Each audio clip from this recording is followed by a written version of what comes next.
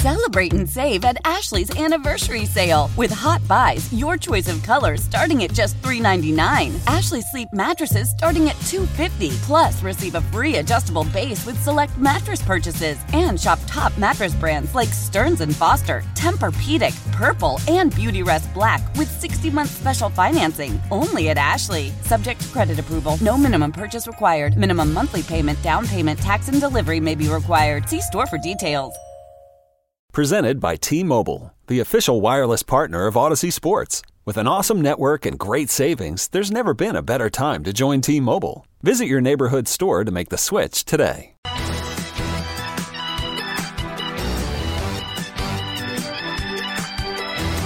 Welcome back to You Better You Bet, brought to you by BetMGM with Nick Costos and Ken Barkley on the BetQL network. Yeah, we're in a great mood today. Bring it up, Jay.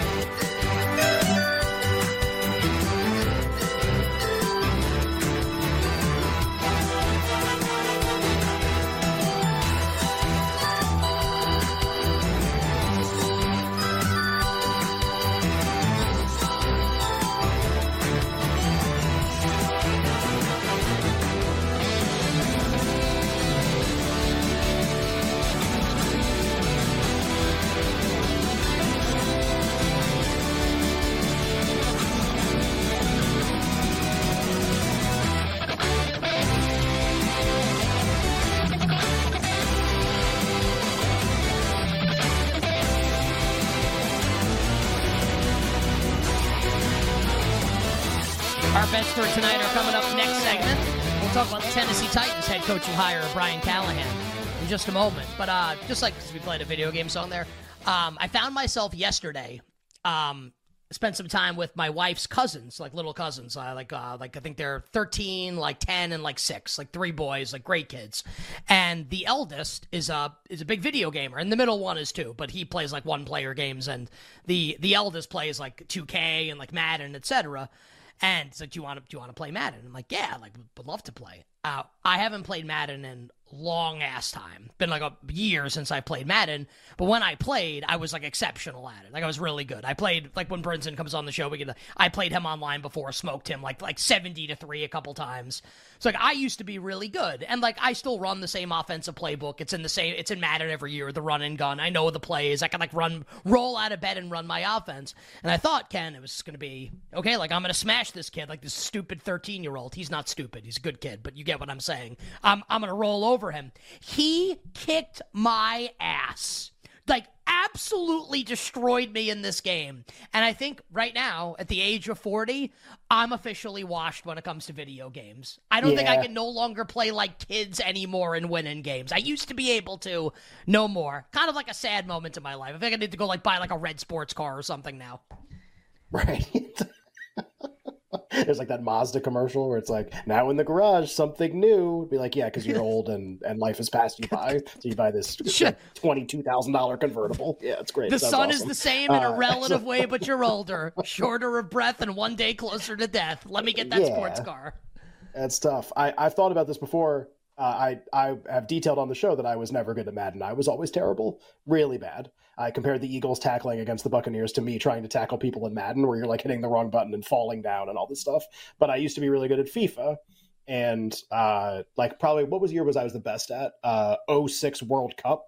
I was like top 10 in the world, something like that. And I think I've told a story one time on the show about playing the number 1 player top 10 in the world, like legitimately top 10 in the world. Yeah, because it was on different consoles, but the consoles didn't overlap at that point. So if you had Xbox, you couldn't play people on PlayStation and vice versa. And I was like 9th. And it was random draw, like if you did the matchmaking. And I got put against the guy who was ranked number 1 time. And I still remember the day. And like there used to be like a chat function where you could type commands and stuff. It was really stupid. He told me to select the worst team in the world. Like he goes like, pick Malawi, which is like this African nation that had the lowest rating. He literally just goes, pick Malawi. And I like had England was the team that I played as. They were not the worst or not the best team, but they were like the 5th best team. And he's like, and I was on England and he goes, pick Malawi. And he like sends it again. And I just read back, no. Why? Or sorry, no, I told the story totally wrong. I'm sorry. So he's the number one player. He picked Malawi, and he I writes was in going the to say chat. this big, yeah, okay. He writes in the chat, "Be Brazil." That's what he writes in the chat. And I go like, I'm going to be England. Like, what does this be Brazil? I go, why is this guy picking Malawi? They're the worst team in the game. And so I had to totally flip that when it was 25 years ago. And so finally I'm I'm England. He's like, all right, fine. So he's Malawi, who's the worst team in the world, and I'm England. And I actually had a 1-0 lead at halftime, and then I lost like 6-1. And it's the only time I ever drew against him. I played it for an entire summer, and then I started at ESPN in September, and like still played FIFA, but was not like did not have the free time available to perhaps be as good at it as a lot of the other people who were playing. I think that we need to finagle a way to play FIFA against each other. I was never like top 10 in the world, but I felt like I was pretty good at some points. I think it'll be interesting. I haven't played in a long ass time. Who do you think would win, me versus you in FIFA, if we both picked up the controllers like right now? Oh, right now, probably you would be my guess. I haven't played FIFA since 17 was probably the last year that I played, 7 years ago. And the game has changed like insanely, like way heavier reliance on the joystick for tricks and like to like get past people. Yeah, it's just like it's I put it this way, I'm sure it's like how like old school football people feel about the modern NFL. Like, I'm passing it around everywhere. What jerks. Like I just watch people like, oh, spin move. Like, that's really neat. Like, go practice that for 8 hours. So yeah, that's tough. All right, you better hear what Nick and Ken. Our bets are coming up next segment, but for now, let's talk some coaching news in the NFL. And Ken, we'll start with the one head coaching hire that's been made in a cycle where everything's taking forever. And I don't even mean that as a negative. It's more content for us. Like, stretch this sumbitch out to March for all I care. We get to talk about it every single day. I love it. So one head coaching vacancy has been filled. Brian Callahan, former Bengals offensive coordinator, son of Bill Callahan, who coached the Raiders to the Super Bowl when they got blown out by the Bucs with my guy Rich Gannon, and led Gannon to an MVP season that year. So Bill, who was the offensive line coach of the Cleveland Browns, by the way. So his son Brian is the new head coach of the Tennessee Titans, and he's basically, Ken, like the opposite of Mike Vrabel, who was like really intense. Callahan is more of like a laid-back sort of dude, less intense than Vrabel, and really credited not just for Joe Burrow's success. I mean, Burrow's awesome. I think like I could be Joe Burrow's offensive coordinator and Burrow would be good. But really like his work with Jake Browning and how well Browning played, I think really elevated Callahan in the eyes of a lot of decision makers, to the point that after the Titans hired him, and I was surprised to see this, and I didn't know this, that apparently like he was the top choice of the Carolina Panthers also, and that this was going to turn into a thing, and the Titans felt like they could not wait. So they hired Brian Callahan as the head coach. And just to tie a bow on what this means for Cincinnati, and just for people to remember this name, Dan Pitcher, like a pitcher in baseball, or like a pitcher of soda, whatever. He was Cincinnati's quarterbacks coach. He had been getting interviews for offensive coordinator jobs. He becomes now the offensive coordinator for the Bengals. And the thought is, and look, I don't know Dan Pitcher from Adam, is that this guy's like one of like the next guys and should do like a really good job with the Cincinnati Bengals offense. Obviously, it helps when you have Joe Burrow. Ken, I'll ask you for your take in a second here, if you've got one, on Tennessee. It is kind of like how we view their offseason, like Will Levis will be the guy next year. But I wanted to read this quote from Titans owner Amy Adams Strunk. And Ken, I know that you did not watch the show Succession. I still think you should, because you'd really like it. It's great. But there's a character on the show named Kendall Roy who often speaks in like corporate platitudes and like just buzzwords and phrases and says like a lot of stuff without making any. It's like word salad, basically. Listen to this quote from Amy Adams Strunk. Ready? "This is not my father's NFL. As our league continues to evolve in areas like analytics, sports science, and technology, football organizations have become more complex and multifaceted. I want our football operations to be at the forefront of the NFL as teams continue to find new competitive advantages. In this new role, Chad," who's like the guy overseeing, Chad like Blinker, I think his name, "will blend his executive experience with his strengths in football and scouting to ensure our football operation continues to innovate and grow as new opportunities emerge." What the hell does any of this mean? Does that make sense to anyone? Here's like the owner of the Titans, like AI wrote this line. It seems like they're about to cover Sports Illustrated next week. Shout out to them. So anyway, just felt like reading because I thought that was funny. Anything for you on Brian Callahan going to the Tennessee Titans?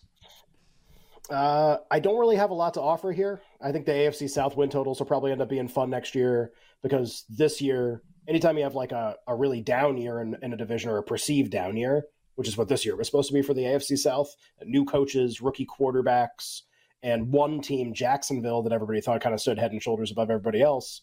Okay, well, what we saw this year was like a lot to get excited about from a lot of those teams. There's going to be a lot of excitement about Houston. There's going to be a lot of excitement about Indianapolis and Anthony Richardson coming back playing quarterback for them. And Jacksonville, you know, it's going to be kind of run it back and try not to embarrass yourselves this time with like a similar roster and a lot of pressure on the coach and the quarterback to do better. And then there's Tennessee. So it's like, all right, it's, you know, and maybe that's unfair to Tennessee. Like, why can't they be Indianapolis or Houston? And they have Levis and they have a rookie quarterback. Just like Indianapolis did it and Houston did it. So there's like the expectation is like, that's what it is now. And, you know, I think Tennessee like almost assuredly will be picked to finish last in the division before the season starts and almost assuredly have the lowest win total in the division when the season starts. Maybe like slightly below Indianapolis would probably how I would have it right now. But like all four will be rated much better. Well, Tennessee won't. The other three will be rated much better than they were last year. So AFC South will be kind of fun when we get back around. Like, I think a lot of the questions or a lot of the discussions we'll have on the show during the summer will be like, how much of what happened last year do you think like either is predictive or carries over to the season, both with Indianapolis and with Houston being good and with Jacksonville and how they fell apart down the stretch? And the other thing I will just say on Tennessee, and we'll move on past the Titans, like the roster is not very good. Like Levis might be the guy, and he might be really good. So like that'll carry them to some degree of respectability if the quarterback's going to be really good and the head coach is good. This team needs a lot of help on defense, specifically in the back end. All year we talked about how this was a pass funnel defense. They got to get some more talent on the secondary. Also, like Derrick Henry's not going to be back. Literally after the Week 18, like the win over Jacksonville, he addressed the crowd at the stadium and was like, "Later, suckers. Been great to be here." So, I'm out, King out. So he's not going to be there. So we think Tyjae Spears is going to be the running back. I think Tyjae Spears is awesome. Also, he doesn't have an ACL. How's that going to hold up if he's like the guy first? He actually literally doesn't have ACLs. How's that going to hold up for a full season? And then at the receiving core, like there's not a lot here. It's like DeAndre Hopkins, who's another year older. Is Treylon Burks ever going to be that guy? Like there's not a lot of talent there, and the offensive line was terrible last year. So we can love Will Levis. You could be really bullish in Brian Callahan, and also I think acknowledge, right, like what Ken just told you about the division, and also some like serious misgivings about the 53-man roster that has to be improved. Not saying like they can't get there eventually in time. I think it's probably really unlikely that this team is going to be like very good or maybe even like good next season with a new head coach, because we know Vrabel is obviously nails in these spots, or even average to Ken's point. I think he's right. You bet here with Nick and Ken. I will give you, Ken, dealer's choice. I'll give you a couple NFL stories here. Go for it. That was one of them. Yeah. Okay, great. So this is be like a really small appetizer to something we'll probably do either next week because we'll have a lot of space, or after the season we'll start doing it a lot more. I was surprised how sometimes like I'll do something and I'll think like, oh man, everyone's going to pick this thing up because it's like so easy. And like the college basketball stuff I do, I've seen it now in like 50 places leading into this tournament, which is cool. Like it's fun stuff. Like it's not, I don't own the ability to analyze college basketball champion and tell you who's going to win, whatever. The DVOA predictive power in terms of the Super Bowl winner the next year, I thought was like such an easy, like slam dunk for like other people to do content wise. I haven't really seen it anywhere. So pick up your game, people. But the trend is like really remarkable and it applies to this season. So the historical trend is super easy. Every year since the 2003 Patriots or 2001 Patriots, whatever year they won and they cheated, every single Super Bowl winner was top 7 in offense or defense in DVOA the year before they won the Super Bowl. So right now we know who was top 7 like this year. And if we're going to look at next year's Super Bowl champion, which we'll do a lot more later, then we actually have a small list of teams to pick from already in terms of like who's actually just going to win the Super Bowl next year. We kind of already know, like a really small group. And we can actually spin this forward because we're going to get another one this year. All 4 representatives in conference championship weekend, San Francisco and Detroit, Baltimore and Kansas City, were top 7 in either offense or defense last year. Not this year that just ended, but the year before in offense or defense and DVOA, which is pretty interesting. Top 4 is usually extremely predictive also. if Kansas City or San Francisco wins, it'll be 17 of the last 20 years the Super Bowl winner was top 4 in offense or defense the year before they won the Super Bowl. Okay, why am I bringing this up in regard to Vic Fangio? Maybe he can fix everything. He's awesome. There's a lot of talent still on the roster. And that's really great. And they kind of had like a Super Bowl loser kind of a curse at the end of the year. Just kept dropping games. Everything fell apart. Defensive coordinator Matt Patricia, all that stuff. They also didn't finish top 7 in offense or defense because they were so bad. They didn't even come close in a couple of the categories. So when we talk about the teams that I'm going to be really interested in, I don't really bet Super Bowl champion like that far in advance, but just like your short list of teams that you would consider for Super Bowl champion, there are 2 really interesting things about that list that are topical. One is that Philadelphia is nowhere near the contender list for next year. So they can hire Vic Fangio, they can hire Vince Lombardi, they can hire whoever. I don't care and I'm not interested. And maybe that's my mistake and I'll be proven wrong, but like whatever, this works literally every year. Why would this year be different? They're not that special. And then the other thing that's really interesting is Kansas City's not really in the top of any of these lists either. So like kind of one of my theories, they're 7th in defense. That's how they would kind of make it onto the list for next year, and the offense wasn't as good. One of my theories is kind of like with Brady, I think they're going to win, and it's going to be like the end of this run for them. And then Mahomes doesn't come back and win again for a long time. Wow. Like a decade? Well, Brady took a little bit. He got back to the game a bunch. Very interesting. All right, on the other side, we'll give you all our bets for tonight, and we'll hit a couple more coaching headlines in the National Football League. We'll be right back with You Better You Bet, presented by BetMGM on the BetQL network. Old Man Winter here. If I had it my way, it would stay winter all year long. Short days, wind chill, black ice, and a good polar vortex. Oh, heaven. Wait, is it getting warm in here? Your cold snap is over, Old Man Winter. Spring has arrived. Spring. Spring is here, which means it's the perfect time to get away in the Hyundai you've always wanted. Visit the Hyundai Getaway Sales Event, where you can get great deals on all of our award-winning Hyundai models, like the tech-filled Tucson and Kona, as well as the spacious Palisade. Enjoy wherever you go with the peace of mind that comes with America's best warranty and 3 years or 36,000 miles of complimentary maintenance. But hurry in, these deals won't last. Add more joy to your journey at the Hyundai Getaway Sales Event. Now get 0% APR or up to $1,500 bonus cash on the Hyundai Tucson. Now, during the Hyundai Getaway Sales Event. Offers end soon. Call 562-314-4603 for details.